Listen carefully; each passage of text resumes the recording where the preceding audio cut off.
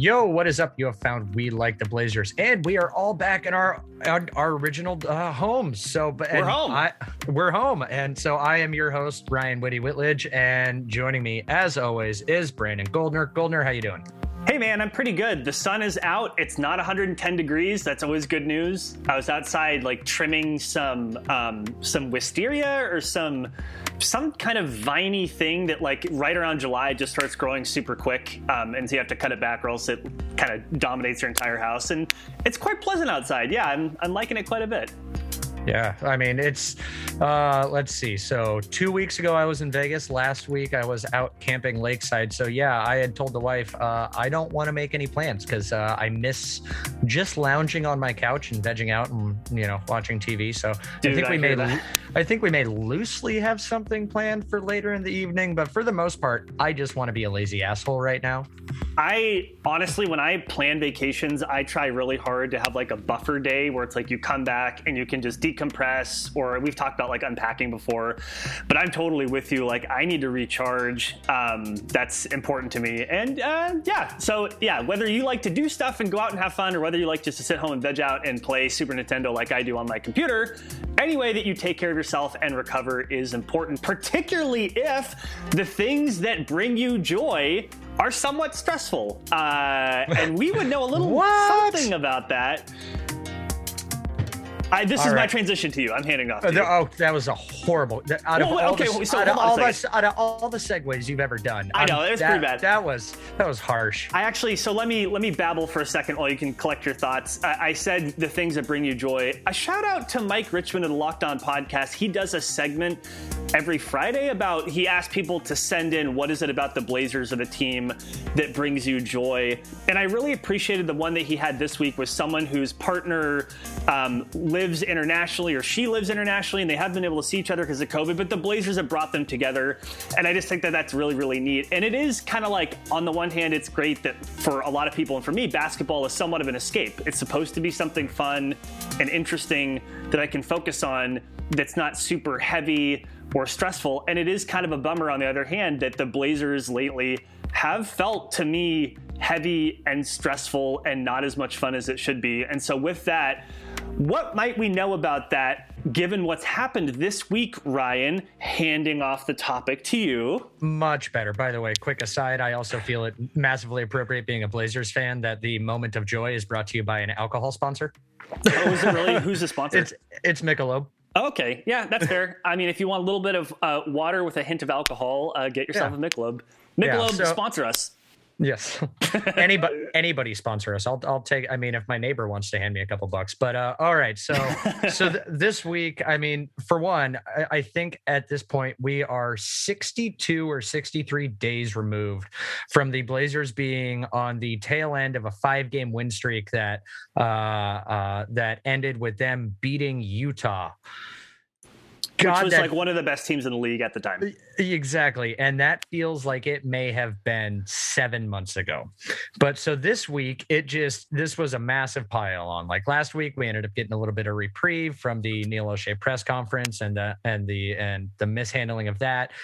I think a lot of us thought that most of this stuff would just kind of maybe die down. The Blazers organization obviously thought nobody would care after that press conference, but Monday, Defector comes out with an article that fully detailed all the publicly available information. I think they had some freedom of information requests that came about with some of this information, but regarding all of the Billups, Mercer, Walker assault allegations, all the motions that attorneys filed and whatnot, and a lot of people found that stuff kind of very damning, because it did come off as though there was so many motions to suppress and delay and all this stuff.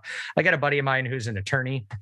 He deals in similar cases. He's like, yeah, that's not necessarily a bad thing. That's good lawyering. So, but people are free to make up their opinions on that either way. Really quick, I would second what your friend said. That's just part of the legal process, for better or for worse. You're obviously going to do everything you can to help your defense, no matter what it is you're defending. And so I don't see that as an admission of guilt or anything like that. But anyway, yeah, good to know. Yeah. And so with that, it was kind of nice to have a little well, I don't know if nice is the right word, but it was good to have a little more that full in-depth detail that kind of the defector went into. But I at this point in time, I think most people, and I don't know the right way to word this, are kind of past the allegations per se. Like, you've already made up your mind. You already have your side of the fence on where you stand. I don't think anything's going to sway anybody either way. And at this point in time, it is what it is as far as his hiring. He's got a 5-year deal. Stotts is still on the payroll. They just inked Chauncey for another 5. If they fire him tomorrow, guess what? That 4 years guaranteed that you're now on the hook for 2 coaches who aren't coaching. So he's not getting fired tomorrow. Spoiler alert.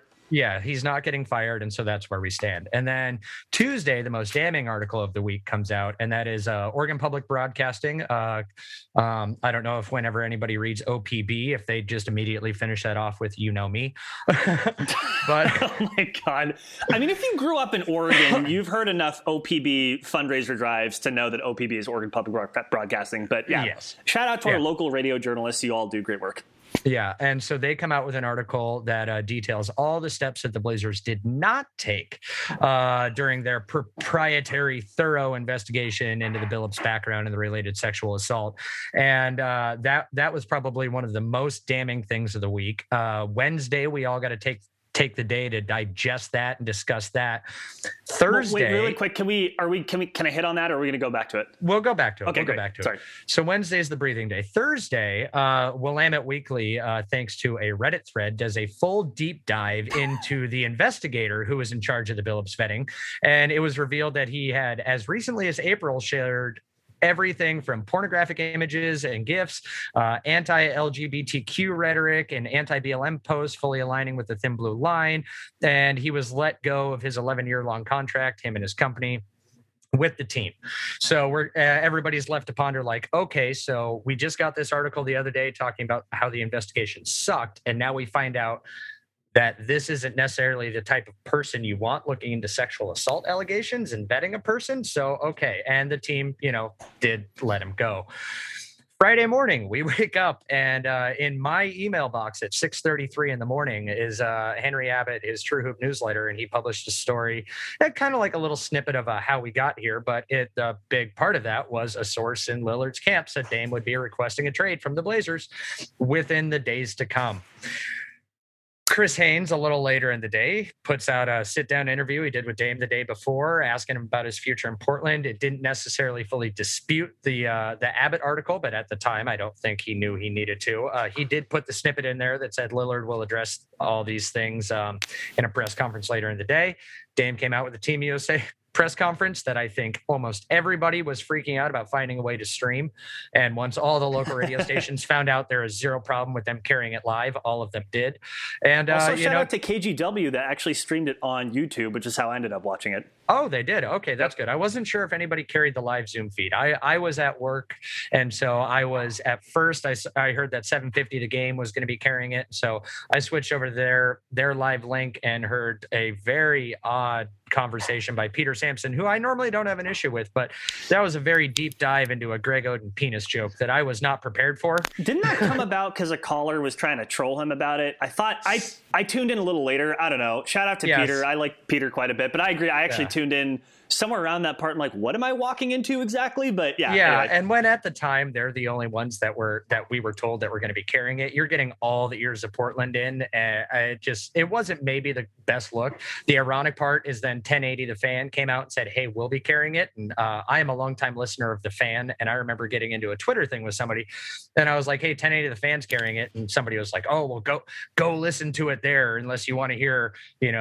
crude jokes and bad, Greg Oden penis humor or whatnot. And I was like, it's a longtime listener of The Fan. That actually sounds like that's more up their alley than 750 The Game's alley. But whatever, to each their own. Everybody picks it up. And Dame, in that interview over the course of it, we'll get into his quotes to finish this off, gave what I deem his harshest criticism of Blazers management to date. Yep.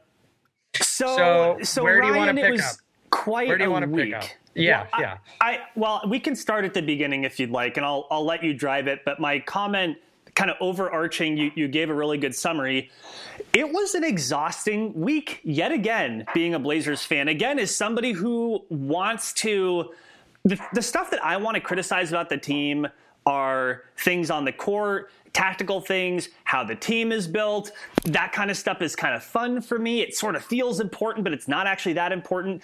When you're getting into stuff like sexual assault allegations, how a team seems to have turned a blind eye by way of not doing a very good job investigating something that they told us fans to trust them in their investigation of, when you're getting into the franchise player appears to be dissatisfied, that's not super fun for me. And so the last week, just to say, the way that you went through it, like it brought my anxiety up yet again. And so I can't wait to start talking about it. I'm here to stress everybody out. So, all right, let's start at the top. I don't think we need to go any more into the Defector article because, like I said, people have made up their minds about, the Chauncey Billups stuff. It's there. It's a very long read, and if you aren't as well versed in the details of the case or don't know much about it, I would direct you to go find that article on Defector and read it because it is very in depth. Fair warning, a lot of legalese. There will be some times where you got to turn around and Google what some Latin shit means, but if you want to know more, it's there. So I want to start at the OPB article because then that came out the next day, and again it was detailing what the Blazers said that they did versus what they were able to verify they actually did. And I think a lot of people took issue with the fact that you would think in this kind of situation that you would reach out to the accuser to get her take on it. I was always a little awkward about that. Where when you're hearing abuse survivors and all that say that, this is triggering, I'm like, maybe don't reach out to an abuse survivor then and ask them follow-up questions. But at the very least, maybe contact the attorney and be like, hey, that's what it is. So, turns out that the Blazers did not even bother to contact the attorney. And that's the key part right there. And by the way, just to say, so OPB, I don't know how long they had been digging into this, at least some number of days, if not over a week. And they had 2 reporters on it, which, by the way, I mean, that is why local journalism matters, is that you have people whose full-time job it is to make connections, to contact people, to pull the threads together, because we wouldn't have known that otherwise. And to your point, yeah, the plaintiff's attorney has been her attorney the entire time. And by the way, this attorney, this isn't some random, Jimmy McGill, Better Call Saul in the middle of a strip mall person that you have to find in Albuquerque. This is like a prestigious lawyer who had been on some kind of an oversight board, I think appointed by President Obama, if I'm not mistaken. She has some prestigious standing at a law school. This person is a quasi-public figure. They're not hard to find. Yeah, Margaret A. Burnham. She is a law professor and director of the Civil Rights and Restorative Justice Project at the Northeastern School of Law in Boston.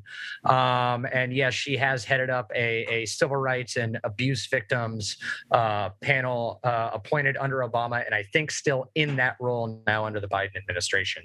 But her exact quote is that it's news to us that they conducted an investigation. I mean, she went on to say that no, they would not have been interested in rehashing any of that, and that they quote stand by the allegations. But again, it's kind of one of those things where it's like, if you're going to tell us you did a thorough, in-depth, detailed investigation, there are a couple phone calls you can make. And as far as your timeline goes, from my understanding, there would be no reason to look into, did the Blazers actually vet or properly vet this person until that press conference that they held on the 29th.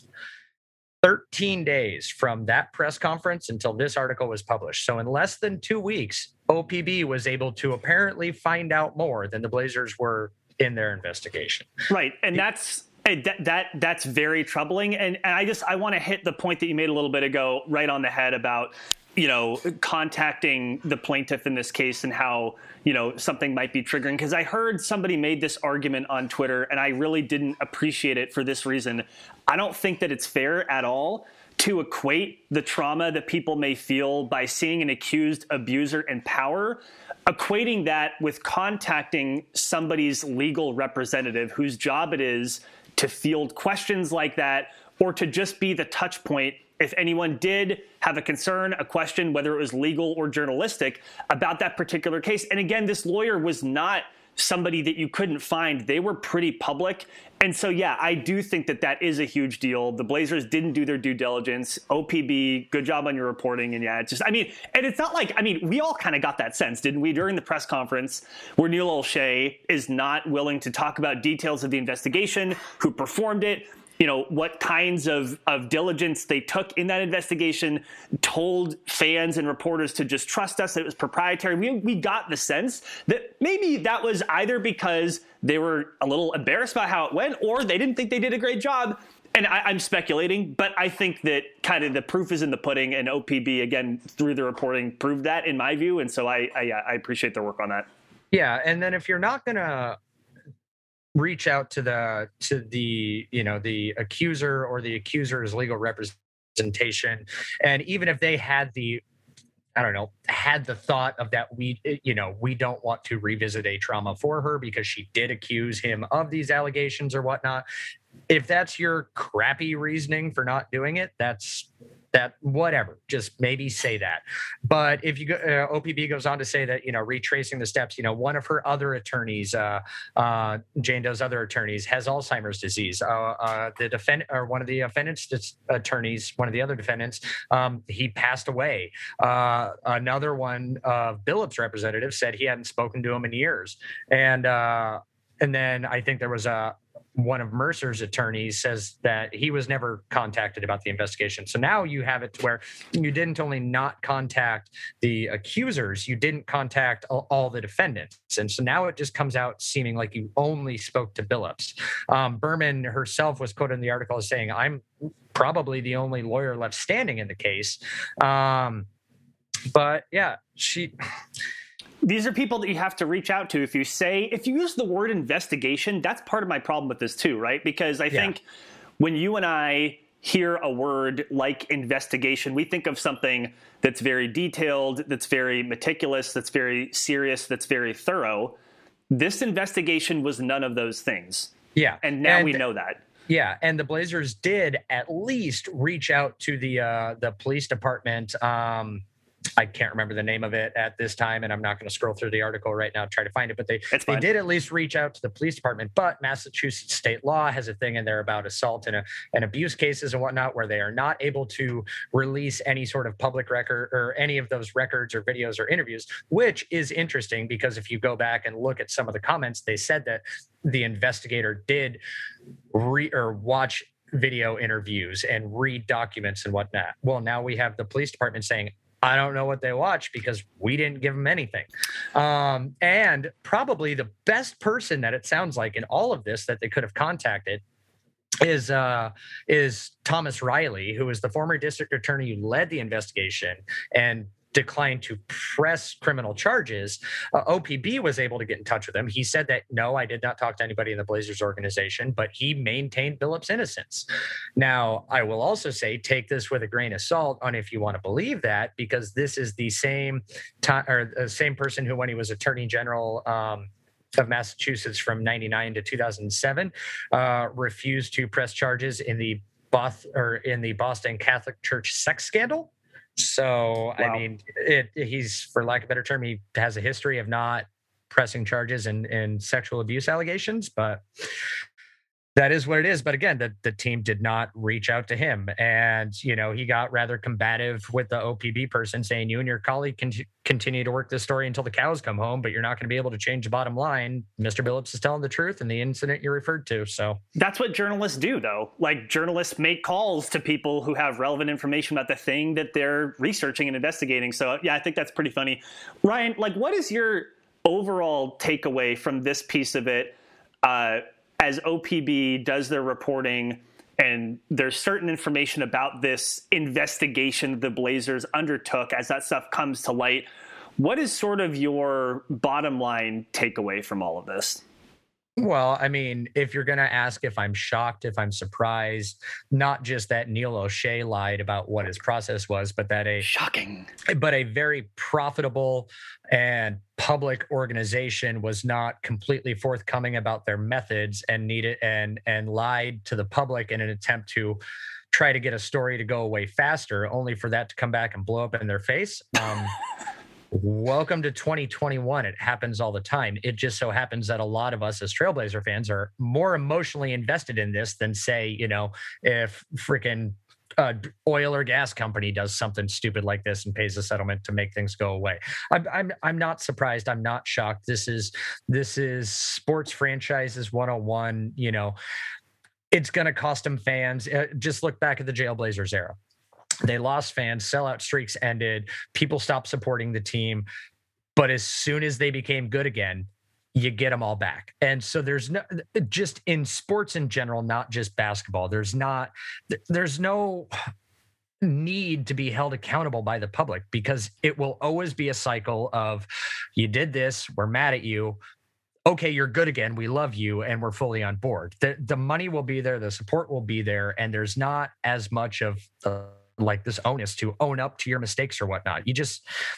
They're on the rapids. They're going to ride it. They're going to hit some rocks along the way, but guess what? We're still on the journey with them, and they bank on that.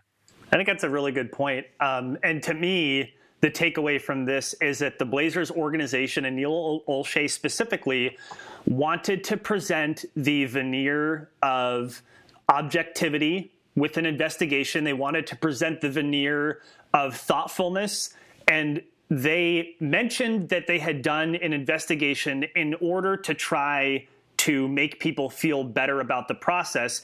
It turns out that this investigation was not thorough, was not thoughtful, was not done in good faith. And I think for me, that's the big takeaway, where if you want to make a particular hire, if you would like to hire Coach Billups and you don't have any reservations about that, I think that's fine. You stand up there, you own it, you say so.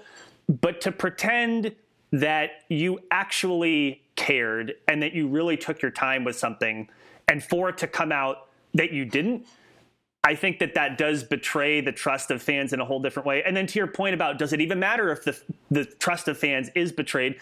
It may matter in this way. In Portland specifically, you have more people who are becoming fans of soccer. The Timbers and the Thorns are more popular than ever.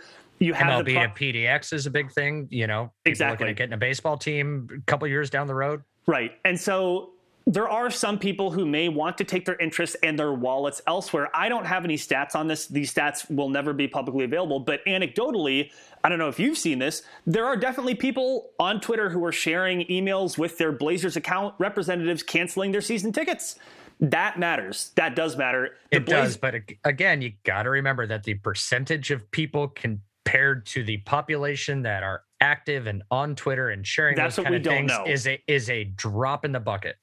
But that's what we don't know, right? Like, we don't know if the drop is like a little eye drop or if it's like a giant water balloon drop. You're right. It's going to be a drop no matter what. But the minute Chris McGowan speaks up about anything dealing with this, that's when you know that it's a water balloon and not a pebble. Interesting. Okay. Well, because he handles all of those ticket sales and all that stuff. Olshey runs basketball operations. McGowan runs the entertainment aspect of it. And I think you see McGowan step up, that means that shit's getting real. Right. And to be fair, like, people like you and I can have as many podcasts as we want. The Blazers don't care until it starts affecting their bottom line. Season ticket holders is probably the number one thing that they don't want to lose. I can't imagine any other fan that has more investment than someone with season tickets, and that really will matter to them on some scale. We just don't know what that scale is. We probably won't ever know. But anyway, yeah. And the last little bit before we move on, because this will be a good little pivot too. I mean, to me, the investigation, I don't take the investigation as that they were looking into, is Billups' story correct? What was the truth of these allegations? Because of how social media had been, it wouldn't have mattered because they wanted to hire him. All that investigation was to make sure that there wasn't something that was unknown publicly at the time that would come back and bite him in the ass. So, and with this investigator, moving on to the next part is that, let me find, there we go. Like I said, Willamette Weekly did a deep dive into him. It was alluded to by Jason Quick shortly after that press conference back on the 29th, that it was a former FBI agent that ran the investigation. And it now comes to find out it was, I'm trying to find stupid pop-up ad. I hate pop-up ads. Hold on. All right. I think his name was Dude McDuderson. It was Dave Hallman. That's pretty close. Based out of Roseburg, private investigator and consultant. There's your red flag, right? Based out of Roseburg. Sorry, Roseburg, but that's Shots fired. I'm just saying, man. Sorry. But runs a firm called the Alder Group, and he'd been a contractor with the Blazers for 11 years. If you do a deep dive into it, it sounds like Alder Group is who they use for pre-draft prospects. If you're going to go through and vet them, background checks, before you sign free agents, he's the guy who has been in charge of, lack of a better term, making sure that the Blazers are bringing in those quote unquote high character guys that they so crave and desire. Which then makes all the crap that has come out about him since about, like I said, sharing not just pornographic stuff, but like very questionable pornographic stuff on his Twitter feed. He has since, locked it down, made it private. And like I said, after all this stuff came out and whatnot, what is her name? Ashley Clickstale or what? The Blazers communication person. She's just getting thrown to the wolves on this, but she had to come out and make a statement saying that, in light of all this stuff, let me see. Here's a quote. Though the Trailblazers have used Alder Group for the past 11 years. So again, that's where you can infer that they've been responsible for all the background checks and stuff. We were recently made aware of inappropriate content on the personal Twitter page of the principal of the Alder Group. The content of the Twitter page is completely unacceptable and is counter to what we stand for as an organization. As a result, we'll no longer be using their services. So yeah, that's the one thing they've done right. Out of all week, it's the one thing they did right. Kind of, but it also, tell me, maybe I'm off base with this, and so you can rein me in. To me, this that's what really... I'm here for. Exactly, yeah. This really smacks of Neil Olshey will be happy to point the finger at literally anyone who is not Neil Olshey. Whether or not they've worked with this group for 11 years, in my view, is irrelevant. You're making a judgment call specifically on the vetting of Chauncey Billups. Mm-hmm. This is something that is more important, that is more heightened than whatever normal processes you go through. As Olshey said himself during the press conference, that they went above and beyond what they usually do with hires like these. And that is reflective of Neil Olshey's poor judgment. I get that maybe it's a little bit tangential. I get that maybe I don't actually expect Neil Olshey before he started this, I'm going to go check this dude's personal Twitter account. That's not what I expect. Well, and at 11 years, that's a hire that predates Neil. Right. It's a hire that predates Neil. But again, as you continue to use a particular service, you are kind of reaffirming your trust and confidence in them in some way, shape, or form. But my point is, let's just say that Neil Olshey, the Portland Trailblazers, almost certainly had some directive that they gave this person, that they gave the Alder Group to say, here's the kinds of things we want you to look into.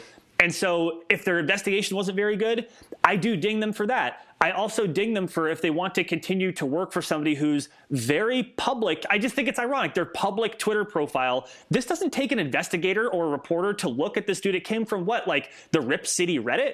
So now we're outsourcing our investigatory functions to Reddit? It was a Philly 76ers Reddit. Oh, was it really? Okay, well, shout out to Philadelphia. It was a Philly fan that hopped into the Rip City Reddit thread. I just think at some point, if you are depending... They're vetting for the Ben Simmons trade. Oh my gosh. I just think at some point, your organization... Let's say that you're about to undertake an important investigation. Doesn't it make sense to be like, okay, should we continue using this group? Should we look at them a little bit more closely before we let them go and begin their investigation? That's the thing, is this is just basic organizational incompetence, and I do think they deserve to be dinged for that. Again, not that Neil Olshey should be checking everyone's private Twitter himself.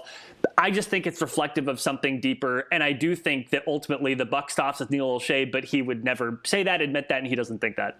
I agree with that, but what I will say again, and it comes down to, because they've used the firm for 11 years, before Billups and over that 11-year span, the Blazers have done nothing but bring in high character guys, great community guys, high value guys. This is the same guy that went through and vetted Stotts. This is the same guy that vetted Dame and CJ before they were drafted. Probably did some vetting on Nurk when they were originally looking into a trade or whatnot.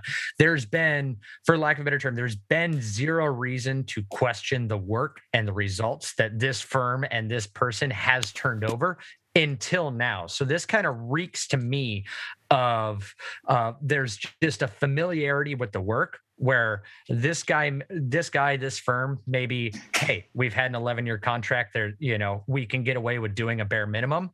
And the organization has had so much trust in them because there's been nothing that's come up with any of the other work that he's done, at least as far as we know, that they just kind of took it at face value. That's the one little caveat that I will give the organization. But I do agree with you that, you shouldn't be, as such a public figure, so lackadaisical and not do like periodic reviews. Us as employees in all of our jobs, we're subject to yearly reviews and finding out things that we do.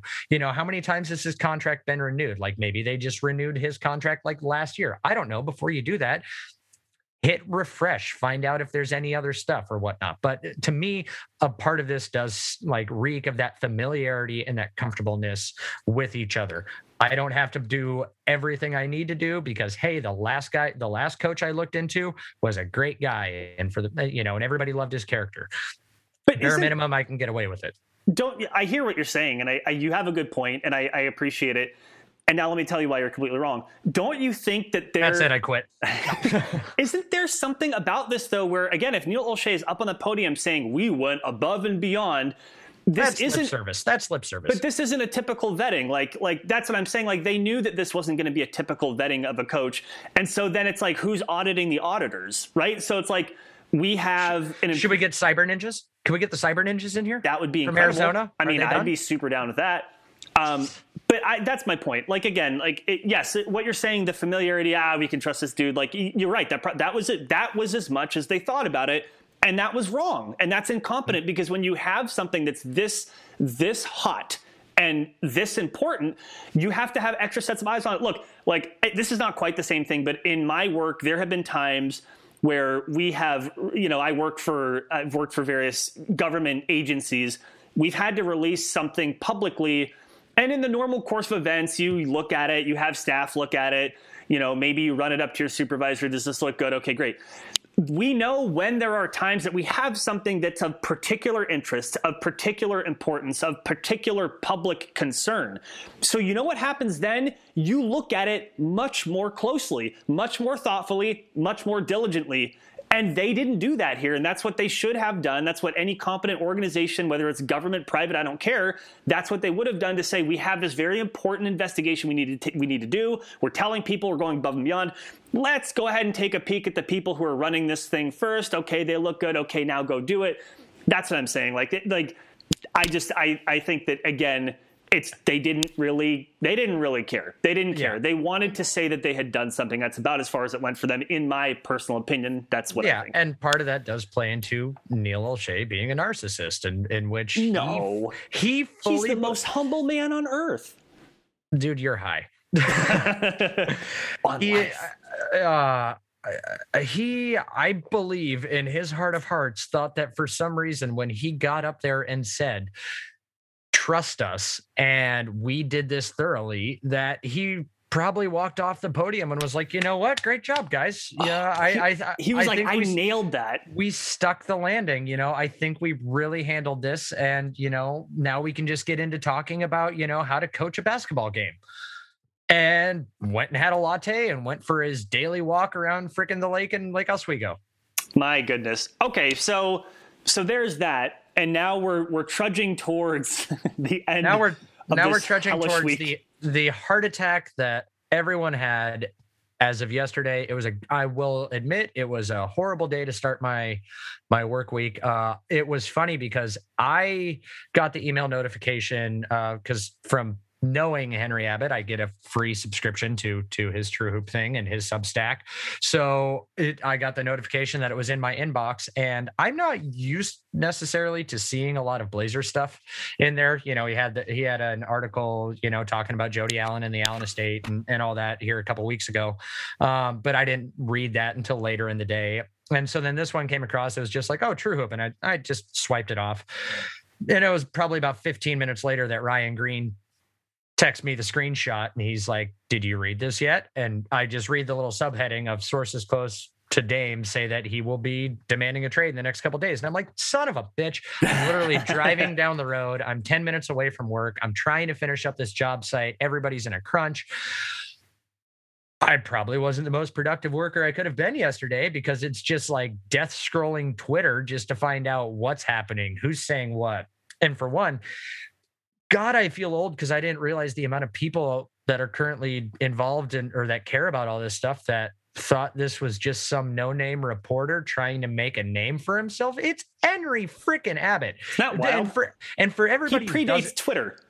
Him and Bill Simmons are probably the most influential people in basketball reporting. Like, I will say this, without those two and their time at Grantland and ESPN and whatnot, this medium that you are currently listening to us on or watching us on would not exist. We would not be doing the way that we are, or we would not be doing things the way we're doing it. Henry Abbott is literally considered the godfather of NBA blogs.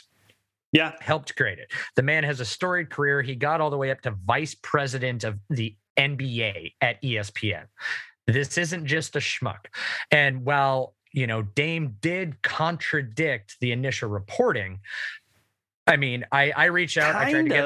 It's an example of everything can be true all at once while everybody is kind of saying different things. So you have a source close to Lillard said this. I'm sure Dame has voiced his frustrations. You know, another thing is that it was reported by Frank Isola. I'm probably mispronouncing his last name, but I think it's just Isola, but oh well. Isola, yeah. He's based in New York. Who cares? Yeah, but he's plugged in. He reported that, you know, Olshey and Billups were on their way down to see Lillard. I don't think that they decided to hop on a plane to Vegas just because of a Henry Abbott piece that came out. I think that maybe, you know, Dame had said, oh, they were already going to come down here. I firmly believe that maybe Dame has been voicing frustrations. He's seen the stuff that we started talking about. He's seen this OPB article. He's the face of an embarrassed organization. And so I'm sure there's a phone call, and I'm sure there's Dame talking to friends, talking to family members, and being like, man, if they don't get their shit together, I'm asking out. That probably got said. So same point in time, he's probably also giving them the rest of the reporting, and then Dame's quotes, he's going to give them time to figure their shit out. Right. And just not as much as we want. Well, let's walk through what happened later that morning, and then we can start digging into it even more, because you did have the Henry Abbott piece came out, and like you said, he says a source says that Damian Lillard would request a trade in the coming days. Mm-hmm. So then you had this piece from Chris Haynes. It was a sit down with Damian Lillard. And clearly, Haynes had tacked on at the end. I mean, you already went through this, but just to review. He tacked on at the end. Damian Lillard's also going to make comments at Team USA media availability later today. So, like, that was already out of date, like, the moment it was published. Then I want to throw this in, too. I can't remember if you mentioned it. Then you had Aaron Fentress from the Oregonian saying a source close to Dame says he... No, he just said an NBA source. An NBA source says Damian Lillard is not requesting a trade, right? So even before 12:30, 1 o'clock, or what, I think the media availability started late, so like at 1:30, between like 8 a.m. and 1 o'clock Pacific, you went from a source says Dame's being traded to the sit down with Chris Haynes to a source says Dame isn't being traded. And so now we're all kind of waiting for...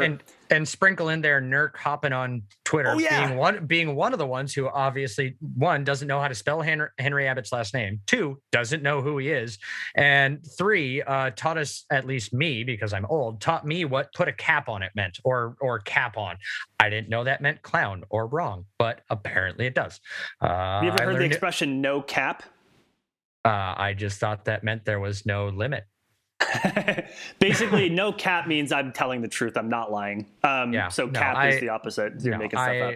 I am so far out of the lingo that it worries me for the 2 to 3 years when my kids hit teenage years. That's what I was going to say. Don't you pick up some of this stuff from your kids? I'm sure some of it. Well, right now I just got to keep up with a 10 and 11-year-old. It's 2 to 3 years before I'm in trouble, and I got to brush up on the last 4 years of lingo. Soon you'll be teaching me stuff soon enough via your kids. So the point is that we had this hectic roller coaster morning. At a minimum, before Dame speaks, I want to give a quick kind of gut check how I was feeling, and I don't know what you thought, but for me at that point, I was like, well, this isn't great based on all of the previous reporting we had seen over the last couple months. It had been clear that at a minimum, Damian Lillard was not fully happy. And who could blame him? Who could blame him? The Blazers get bounced in the first round by a team with less talent. Who could blame him? The best teammate he's ever had has been LaMarcus Aldridge, who left years ago. And I mean, shout out to CJ McCollum, but so I can't blame Damian Lillard for feeling a certain way about this. He's 31. He's in the middle of his prime. He wants to win. No one can. So I wasn't thinking Dame is for sure going to ask for a trade, but at a minimum, I think that any reasonable person would infer from this that Damian Lillard wasn't fully happy with the organization. And here's where I'm going to bring some Twitter beef into the pod. And again, is not fully happy with the organization and continuously having to be the face of the franchise for people who keep stepping in it as these follow-ups and these stories come out. That's right. Exactly. So here's where I want to bring some Twitter beef into real life, into the podcast. There are a certain subsection of folks, notice how carefully I'm phrasing this. There is a certain subsection of Blazers fandom that as we speak, as of right now, as of this very minute, are doing everything in their power to abdicate Neil Olshey of any responsibility for why Damian Lillard may be unhappy. I think that is wild. I think that's off the charts. I think that no matter whether you think Neil Olshey has been a good GM or a bad GM, I don't see, even before Damian Lillard spoke yesterday, I genuinely don't understand how you can't be bothered to say, yeah, Neil Olshey is part of the problem. It seems very obvious even before Damian Lillard breathed a word yesterday. I just wanted to get your 2 cents on that.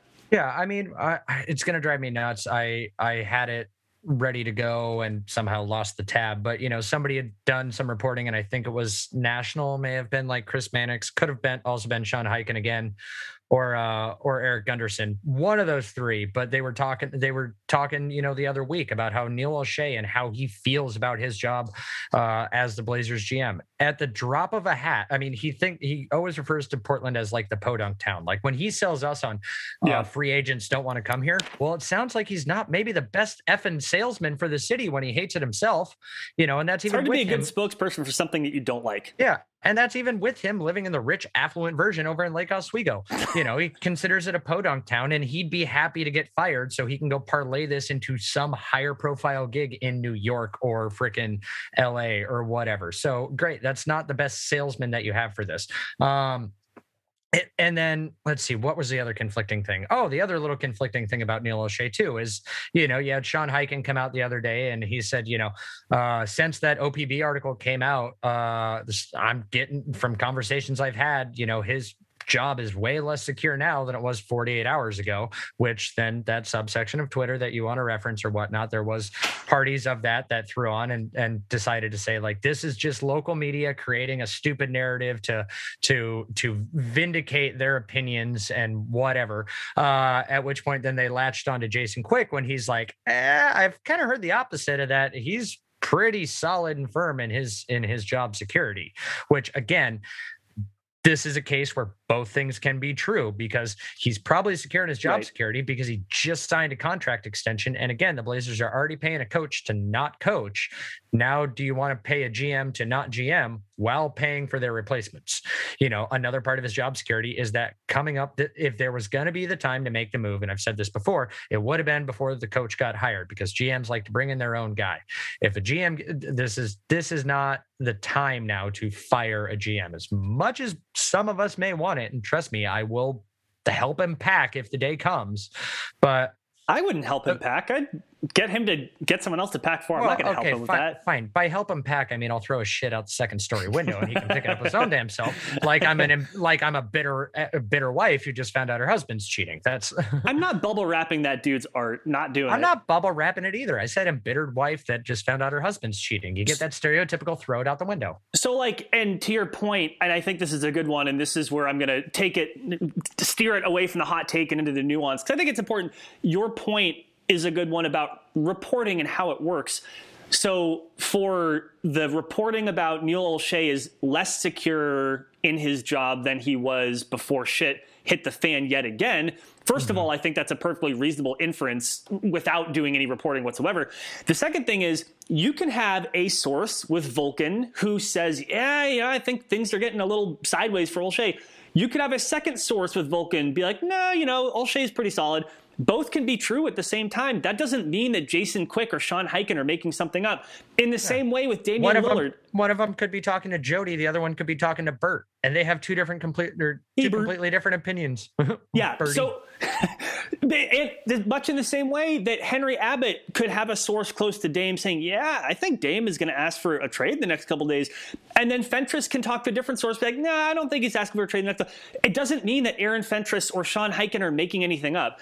It could be that circumstances change. It could be that your source wasn't as tapped in as they thought. It could be that the source is part of a broader set of people that, everyone has a different thought about something and they're tapping into or trying to convince the person of this, that, or the other. That doesn't mean that reporters are making things up. And so I really take issue with some people who are trying very desperately to frame any criticism of Neil Olshey as that's just a local reporter with an axe to grind. That is complete.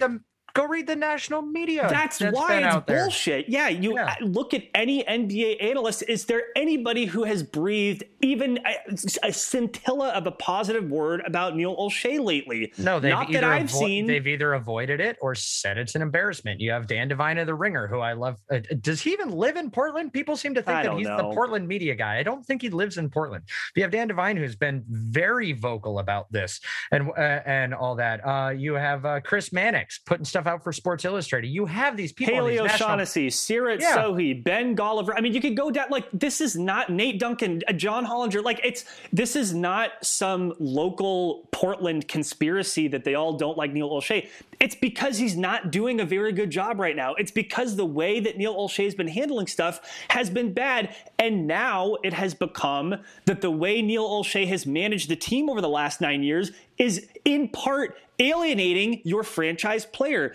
And if you can't be bothered to admit that, then I don't know what to tell you. It doesn't mean that you have to hate Neil Olshey or think he's done a bad job to simply admit what's right in front of you. That's what gets me. I don't know. Yeah, and there's the things too where if you bounce back and forth between some of Dame's quotes when he had that press conference and some of the quotes that were in the Chris Haynes piece, he talks about that, I've experienced everything with the Trailblazers and I've worn that jersey as a badge of honor and with a lot of pride and care.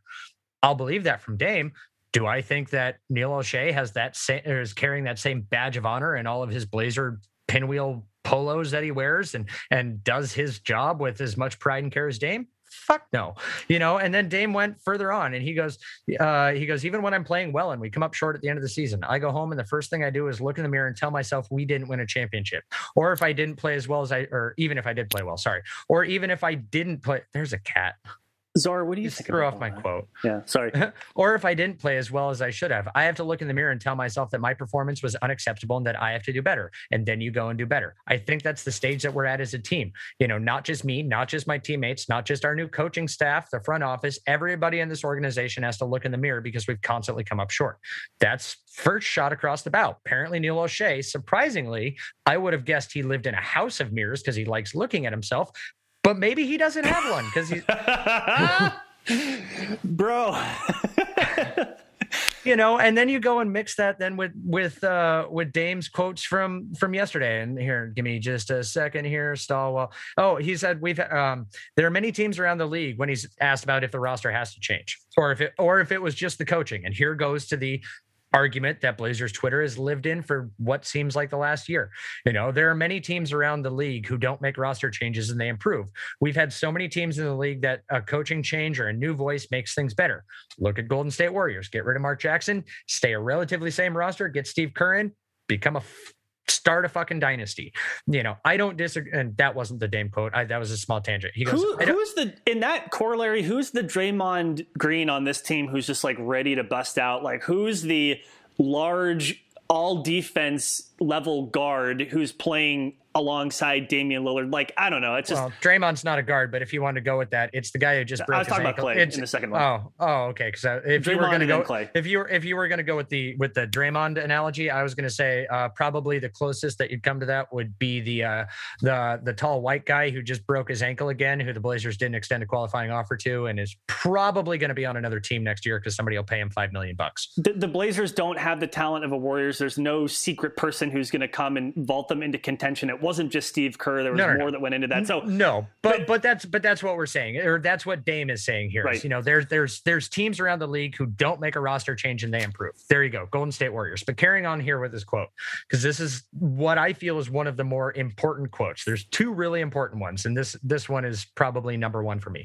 I don't disagree that Chauncey can really change our team, make us a better team. But if you look at our team as it is going into next season, I don't see how you can say this is a championship team. We just lost in the first round to a team that was hurt. That is Dame flat out contradicting Neil O'Shea's press conference of that, having the 29th ranked defense and losing in the first round was not a matter of roster construction.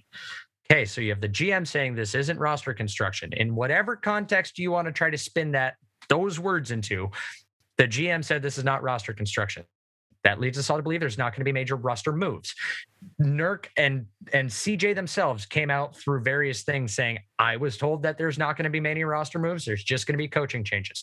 So here's the evidence that this is what they got from the GM up high. And now here's Damian Lillard basically saying, that's fucking bullshit. We need something different. We need some changes. And if you don't want me to peace out, do something about it.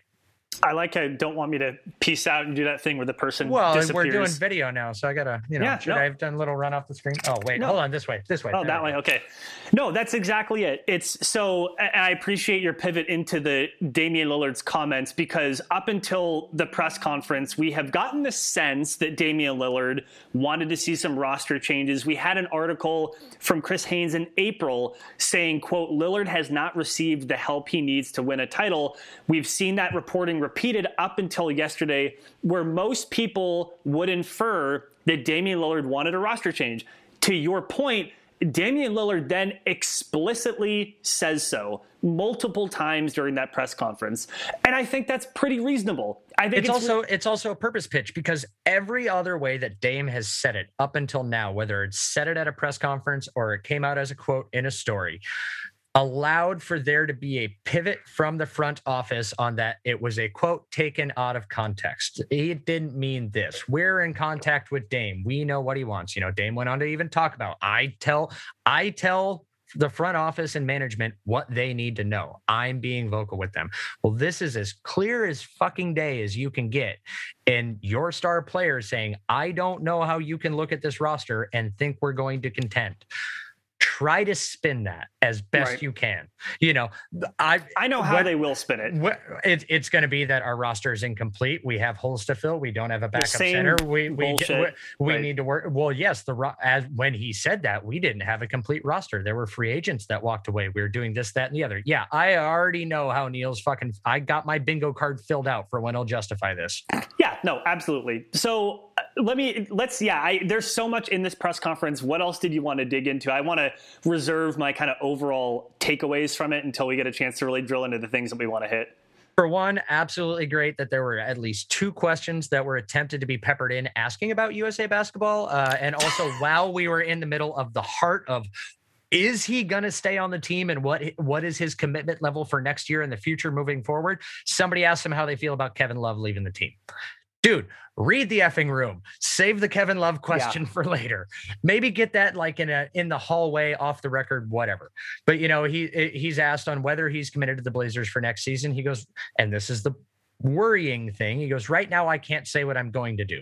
Now, for context, he is starting his max extension. He is locked in for 3 to 4 years. It is very rare. I mean, when you hear a player who, by lack of a better term, signing a long-term extension and having that kick in, that's kind of a commitment.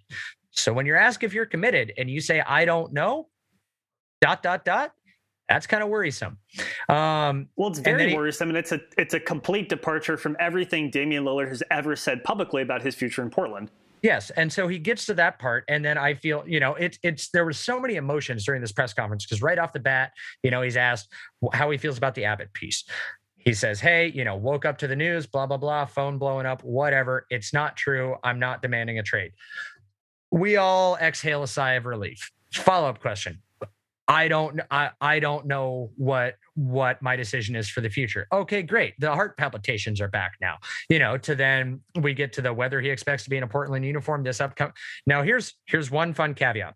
I will walk you through what he said on whether he expects to be in a Portland uniform this season. He says, I expect it. Hey, guess what? This season is still going on.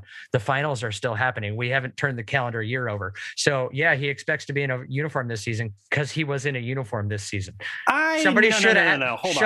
I'm playing semantics here. I wanted the question asked, do you think you're going to be in a Blazers uniform next season? Because we're still in this season. I think that's pretty funny. I think it is Damian Lillard knowing that you're right. His Supermax is only now kicking in. If he wants to angle his way somewhere, he has some time.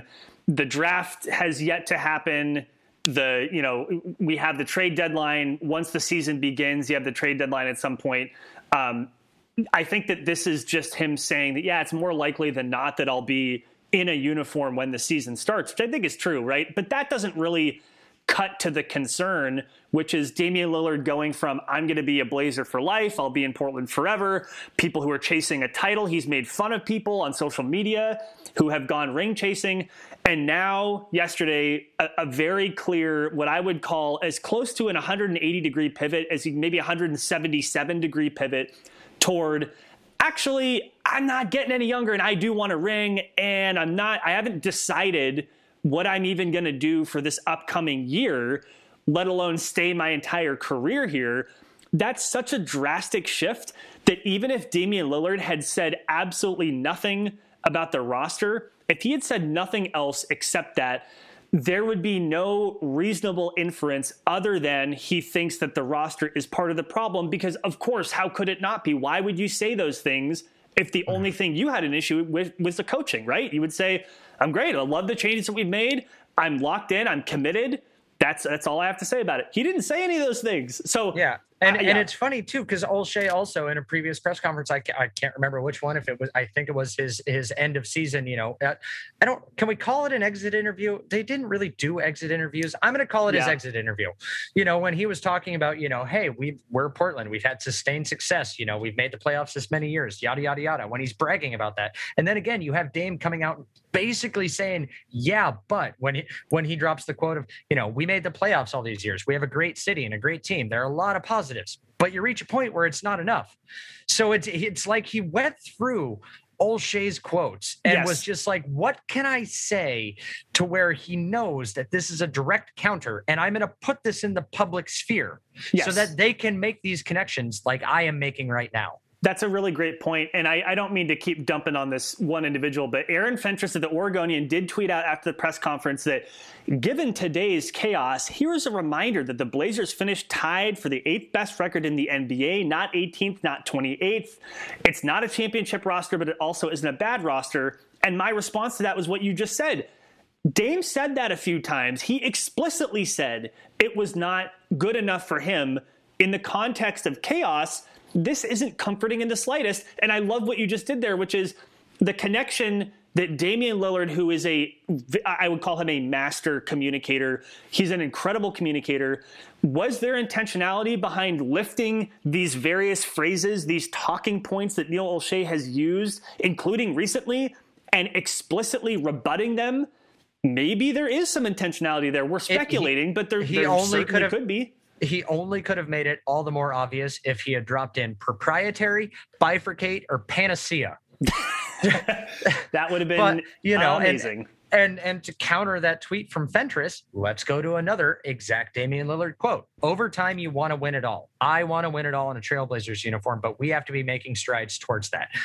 I don't know about you, but winning it all doesn't sound like making the playoffs, having the 8th seed, having a 6th seed, just having home court advantage. Right. No, that's exactly it. And sorry for that. Sorry, that was a weird. Yeah. No, it's good. I was reading something else about it. But yes, I that's exactly it. I mean, and look, can anybody blame Damian Lillard? No. And what is he saying? I mean, what he's saying is not what any other NBA player who's an MVP candidate, who's in the prime of their career, who's on the other side of 30, like, that's fine. I mean, I think that it's completely understandable. We have more to get to, but first we're going to take a quick musical break just to give people's ears a bit of a reprieve from us talking. So we'll be back in just a second. Go catch a Gatorade, guys.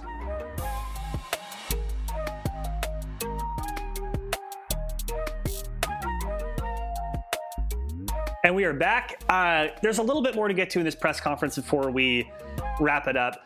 But yeah, if I'm Damian Lillard and I have a platform to say whatever I want to about the team, and I know that this opportunity is coming, like, even if you leave aside the fact that Henry Abbott's quote or his article came out that quoted a source saying Dame wanted to leave, I think Dame had to pivot a little bit to kind of hit that question dead on. But I think it was pretty clear with the timing of the Haynes article in the morning and then the availability. I think that he had already been planning to maybe sequence that out. That wouldn't shock me. You had mentioned before that Olshey and Coach Billups were in Las Vegas. Damian Lillard explicitly said that there's, quote, a conversation to be had with them, right? Like you touched on it before, like, yes, they were already there, but I also think that conversation probably is not like the ones that they've had in years past or is different in some substantive ways. Which, God bless Jason Quick for giving us one of the more humorous aspects of that little thing when, have you spoken with Jody? Have you spoken with Neil or whatnot? I was just about to hit that. I'm stealing your thunder, and he goes, yeah, I've spoken with Neil and I've spoken with Jody. And he's like, have you spoken to Jody one-on-one? And he just kind of has like this weird little chuckle and he just goes, I've spoken with them. I don't know why that matters. The conversations that have been needed to have, I've had. I'm just going to say, here's wild speculation, conspiracy hat. No, here's wild speculation, conspiracy hat right here. Jody Allen is a weird billionaire who likes to import giraffe skulls and sexually harass her employees. Dame's an employee. He's just afraid to be in a room alone with her. I think it's funny to me because, like, the way that Jason Quick asked that question and Damian Lillard's response was this like sheepish kind of chuckle. You could see like that was the one time during that press conference that Damian Lillard's professionalism had a crack in it. And I don't blame him because that is a tough follow-up. It's like, well, have you talked to her one-on-one? We all know what that means, right? We know what it means when the franchise. It was a big deal when he had his one-on-one with Paul Allen, back in 2017 or something like that, I think it was. A little bit before his passing. That was big headline news. We know that that's the franchise player wanting one-on-one time with the owner to talk about the performance of the general manager, Neil Olshey. So obviously when Jason Quick asked the question, if he had one-on-one with Jody Allen, Damian Lillard is smart enough to know what that question means. Like, there are some people who they would hear that question and they'd be like, oh yeah, we've talked one-on-one. And then later be like, oops, I realized what I just said. Damian Lillard, he chuckled. He was sheepish about it. And he's like, I don't know why that matters. Like, yeah, of course you know why that matters. Like, we all know why that matters. The reason that he didn't say yes or he didn't say no and he pivoted like that is because I'm more than willing to bet that no, he hasn't. Because I stand by my theory that Jody Allen could care less about this team outside of what the balance sheet looks like and what the eventual sale price can look like. She does not give one flying iota about the team's performance if they're relevant, which the Blazers have been. They've been in the playoffs, so she is seeing playoff income on the books. Maybe not over the last year and a half as much as they normally would due to the pandemic and whatnot, but she's playing income on the books. And again, like, if Neil Olshey hadn't been fired after that exit interview press conference, in which I think Sean Highkin had said that if that was Paul Allen still alive and running the team, that exit interview from Olshey would have got him canned right then and there. Right. But then he cares. Jody Allen doesn't care. And so when people are calling for, where's Jody Allen in all of this? What's ownership doing? Ownership is signing the checks and making sure that they're not losing money hand over fist. So I think that's an interesting take. I actually had a different opinion on that. I thought it was because Damian Lillard had, in fact, met with Jody Allen one-on-one. And I think that he didn't want to let that slip because he knew people would run with it. He had no problem admitting it when it was with Paul, and Olshey was still the GM then. I don't know. So that's my take. You could be right. Here's why, in my view, in this kind of... You got a tweet out there saying I'm always right, so I'm just going to stand by that. I should have... I regret saying that already. But this can kind of pivot maybe into our big picture takeaways from this press conference, because when I think about that specifically, whether or not Damian Lillard met with Jody Allen, whether or not it matters, I think about what leverage does Damian Lillard have, because he is entering the first year of a contract extension that holds him under contract until 2024. So using that alone, you would say, well, he doesn't really have much leverage at all, because whoever trades for him will have him under team control for a while. That ignores a lot of different intricacies about how the NBA works, how much power players have, and how much it matters if a star player, an MVP candidate, has a really bad experience with the franchise. That can matter to other players and agents. Damian Lillard is not just your typical NBA player. He has endorsement deals with Adidas that number into the hundreds of millions of dollars. This is one of the premier athletes in the NBA. His opinion about this stuff matters.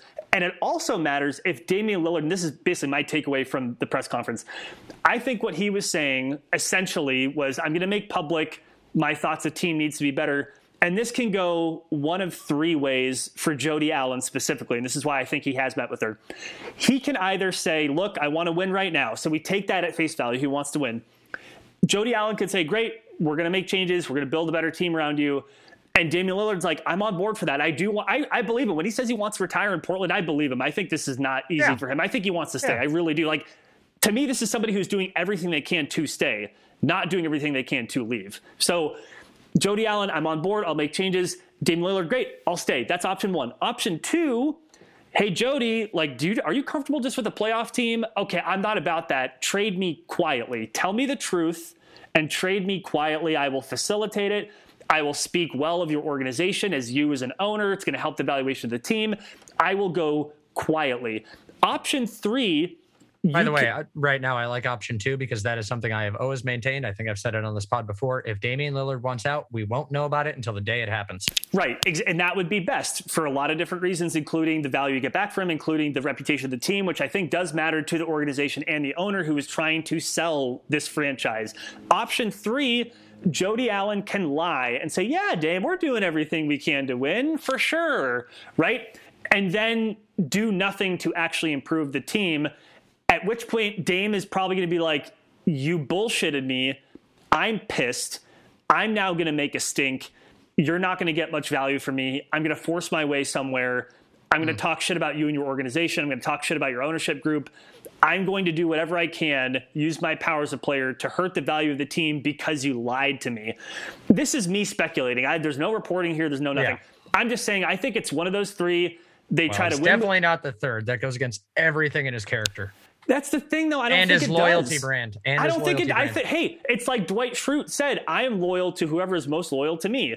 And it's kind of funny and it's sort of a joke, but at the same time, if someone is disloyal to you, how often, how much are you supposed to give yourself to? But Dame doesn't strike me as the type, like, his loyalties can change, which I wouldn't blame him for. To you, but I don't think when he changes loyalties, he's going to burn the place down on his way out the door. But that's the card he has to play in this moment. That's at least what he has to, because he doesn't have any leverage with this contract. So he has to say, either you're straight up with me and I'll go quietly, or you can build around me. But if you bullshit me, if you waste another year of my prime, I will make this hard on you. And I think that's the only card he can play right now today. Whether or not he actually goes through with it, if that were to happen, is another story. But my point is, I think it behooves Jody Allen. She's a shrewd business person. Vulcan is a successful business. I don't know how much she's actually had to do with the day-to-day operations of the company, but my point is that at a minimum, she has people around her who are competent enough to run a giant company. Okay, I don't know. Like, say what you will about giant corporations. And she wants, I said they're evil. She wants to make money. Okay. Mm-hmm. She wants to sell the team for a lot of money. She doesn't want to lose money. And if Damian Lillard has any influence, if there's any pressure points he can push against to harm that, she ought to be mindful of that. And that's why I think that is the card that Damian Lillard has to play. Well, and I agree that this is all, for lack of a better term, I had one of my buddies that summed it up best. He goes, all of this just strikes me as Damian Lillard is driving the car. He's the dad that's turning around in the back seat and going, don't make me pull this thing over. I'll do it. We'll turn around. But the one thing with it, and it's kind of something like, I've heard a lot of people say, well, they can't just trade Dame anywhere. They got to get him to sign off on it. Nobody in the league right now has a no trade clause, as far as I know. Now, there are ways to structure a contract, and I was talking about this with Steve DeWald earlier when I was on in his green room for the Blazers breakfast. There are ways to structure a contract to where you make it so that it kind of the player has to agree. As Dame's isn't like that. There's not a no trade clause. So there is a possibility where if you look at this from that ownership value standpoint, normally a new owner wants to come in, he'll take on kind of a rebuild, make the team in his image. There is the one danger of that Dame's not going to get traded to a championship team where there is a Dame size hole in the roster. You could be looking to go in at the freshly rebuilding Oklahoma City Thunder, who decide to send you a whole bunch of picks that will still hold value because now it's a team of cast-off and just Damian Lillard, you'll get some lower value picks for this. There is, and that could be appealing to an owner. Oh, I bought a new team. I bought it for this price and I get to rebuild it on the cheap with all these new draftees. That may make it appealing. So there is an aspect of being careful. You're not, also, by the way, there's going to be no Kuzma and 2 first-round picks to get Dame. Just shut the hell up, Lakers fans. It's costing you an arm and a leg, but Dame is expensive and it will be a buttload of picks that are going to be a rebuild, or it's not going to happen. This is where it's tough for me to think about where the leverage for Damian Lillard comes from in this moment, because if it isn't the threat of being uncooperative, then I'm not sure, what he has, again, besides like the telling other players and agents and reputational stuff. And that does matter. But in my view, I don't think that, again, the threat of Damian Lillard not being cooperative, whether it's with this team or a future team that were to trade for him, that he has to be propping that up, because what other leverage does he really have? And I'm not saying Dame is this kind of person, but we have seen examples in NBA history of players who have moped, who have quit, essentially, right? Harden getting his way to the net, showing up fat and not caring. So granted, I don't think Dame will go that far, but maybe not, but some version of that is leverage that players have used in order to get an outcome that they want. And I think it's silly to assume that Dame would just leave that power on the table. He at least has to acknowledge that he could do that, and the threat has to be legitimate, right, in order for it to mean anything. So the Blazers are in a very tough spot. I mean, to me, it seems pretty obvious what you do here. To me, you try to trade CJ McCollum for something that fits better around Damian Lillard and do everything you possibly can to beef up the roster. And if it doesn't work out, it doesn't work out. I think that's your option. This is your prove it home run swing. Right. You got to prove to Dame that you're going to take you're going to swing for the fences. And as you said, yes, give more of a shit than you've given in the past to put something good around him. And as I have been demanding, to balance the roster out, if all they do in this offseason is somehow convince Norman Powell to resign, you've done jack squat. And I think, by the way, it's got to be more. You got to get him the balance he needs. And it's kind of funny, I will say, side bit of tangent. Dame decides to go and play Team USA basketball because he wanted to get the bad taste out of his mouth from the playoff loss, and go enjoy just being one of the guys and not having to carry a team. Yet he's had to carry Team USA basketball this whole time. He's got the same damn stress, and then tie on all the embarrassment going on with the team. But anyways, right? No, that's fair. I wanted to point out that I sent up a poll earlier this morning, and love the super scientific Twitter polls. Oh yeah, we got over 100 responses, so it's statistically significant. 2 of those are mine. And I said, when will the Blazers trade Damian Lillard? I gave 4 options: before the draft, before the trade deadline, next offseason, and never he retires here. With 100 plus votes, the winner is he retires here. 56% of y'all think that he is not going to be traded. I think that is one of my votes. That is one of my votes. My other one was for a different one. That's fair enough. I think that is. I want to believe that. I do want to believe that. The second most votes, the 38%, was next offseason. From where I'm sitting, that seems like the most reasonable outcome, which sucks. And then with 5% before the trade deadline and 1%, probably 1 vote before the draft. So most people in this very highly scientific poll don't think Dame's going to get traded. And then the other big chunk of people think he'll be traded not this year, but next, which is what I mean, those the 2 strongest possibilities. It's either because the options on the table before the franchise right now, prove it to your star player in the face of your franchise that you can put together a championship team or championship contending team, which at that point he doesn't leave because he is on a championship contending team, or don't. And then he wants to leave because that's it. And I've said this many times, and I'm gonna eventually get it on a T-shirt so I can wear it. Right now, Dame is asking for Neil O'Shea's give a fucktitude. He wants to know where his give a fucktitude lies. And Jody Allen's, right? But which again, it's like if not even caring about hers. An honest conversation about like in your wanting to sell the team or the value of the team is just making the playoffs good enough, then please trade me. Like I think that's where Dame is, and I don't blame him. So yeah, I just.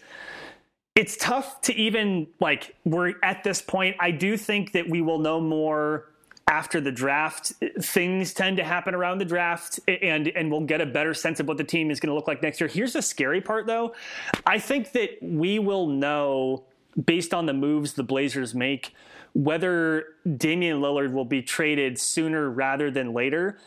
But even if they make moves that kind of look like they're really going for it, if the Blazers don't perform well in next year's playoffs, if some fluky injury happens, he's likely to leave anyway. So we're going to, Blazers fans, buckle up for some anxiety. We're going to be in this weird interstitial space of not really knowing what Dame is going to do at a minimum through next year and maybe for the rest of his career. Maybe it becomes a year by year thing that we're doing this song and dance. Even if the Blazers are highly successful, let's say best case scenario, Chauncey Billups is this just incredible earth-shattering coach, and they make good roster moves, and they overperform expectations, and they make it to the Western Conference Finals, and maybe they even sneak into the finals. We're like, wow, this is incredible.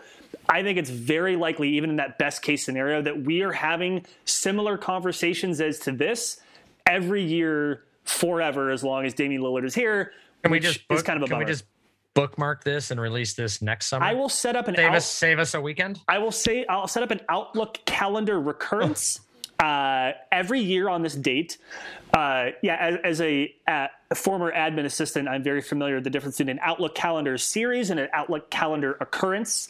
And we're talking actually about a series here, so multiple of them. Yeah, so I think we're going to have this conversation basically forever now, which sucks, but that's where we are. And again, I think, I don't blame Dame. I think he's earned the right to have this much power. And this is the first year that we're seeing him really flex it. And you know what? Good on him for it. I'm fine with it.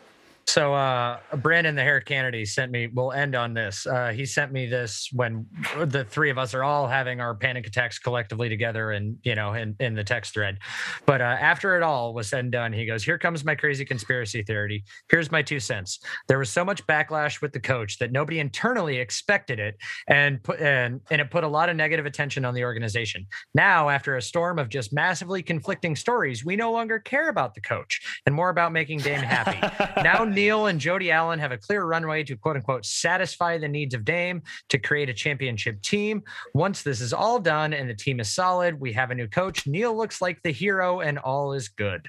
It's funny because I love it. I think it's a wonderful conspiracy theory. And I shout out to anybody who shares the best name, but this could have been avoided in large part by just handling the coaching search differently. Like you could still have a clear runway to do all those things without having to go through all this. With that, we don't just mean if you would have just hired Becky Hammond, it would be all good.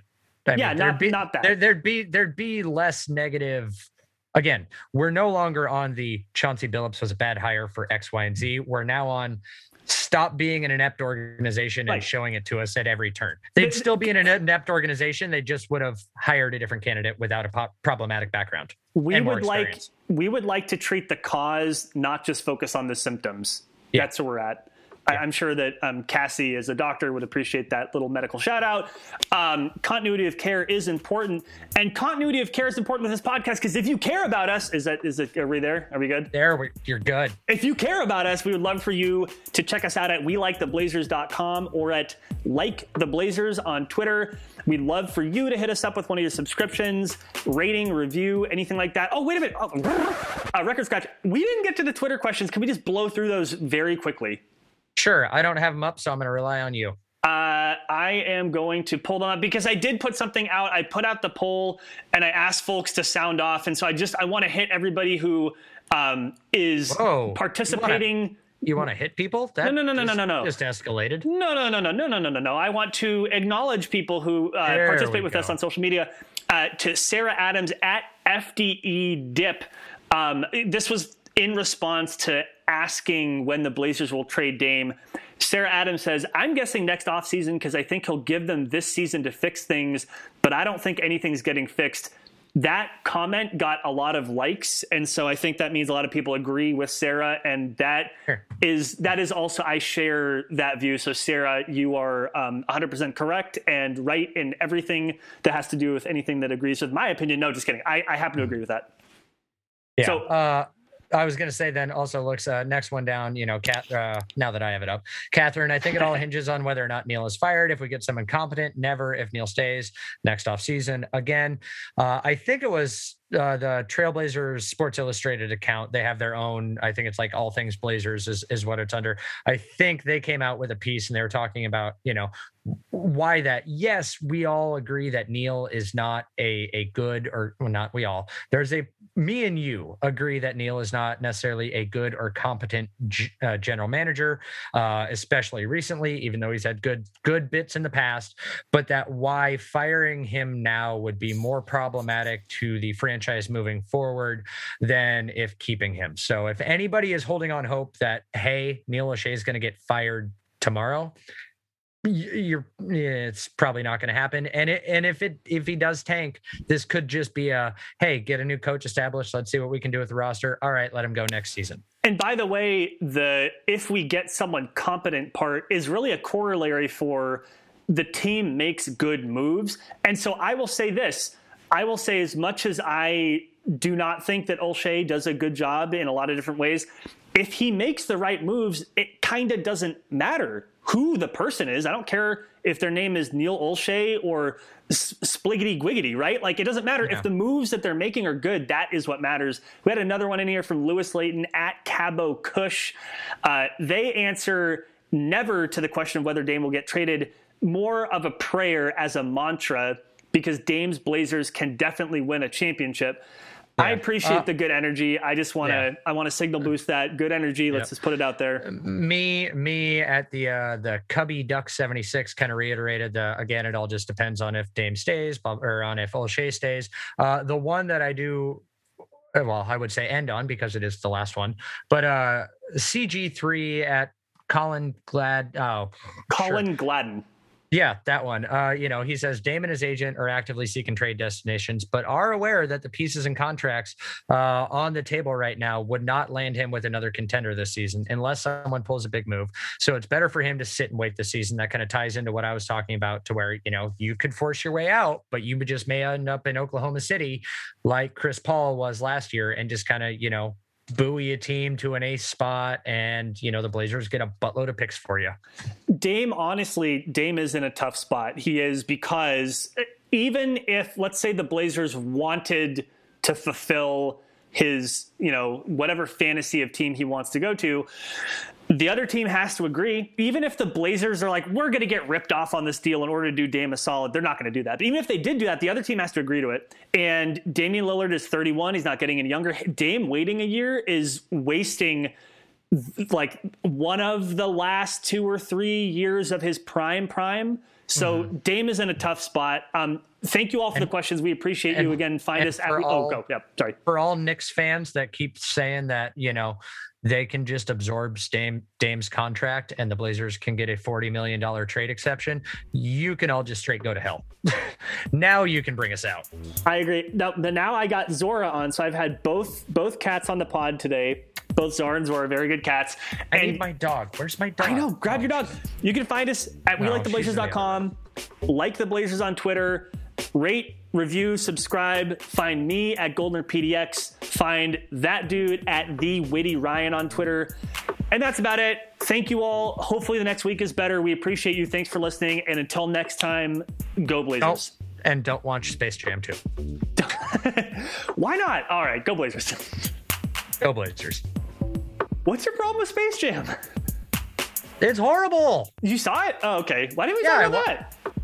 Whatever. I don't know. Maybe next time. Because I don't leave for work until 6:30 in the morning, but I'm up at like 3:45, 4 o'clock. So I had enough time to fit the movie in yesterday before my day started. Oh my God. Holy moly. Okay. The recording has stopped.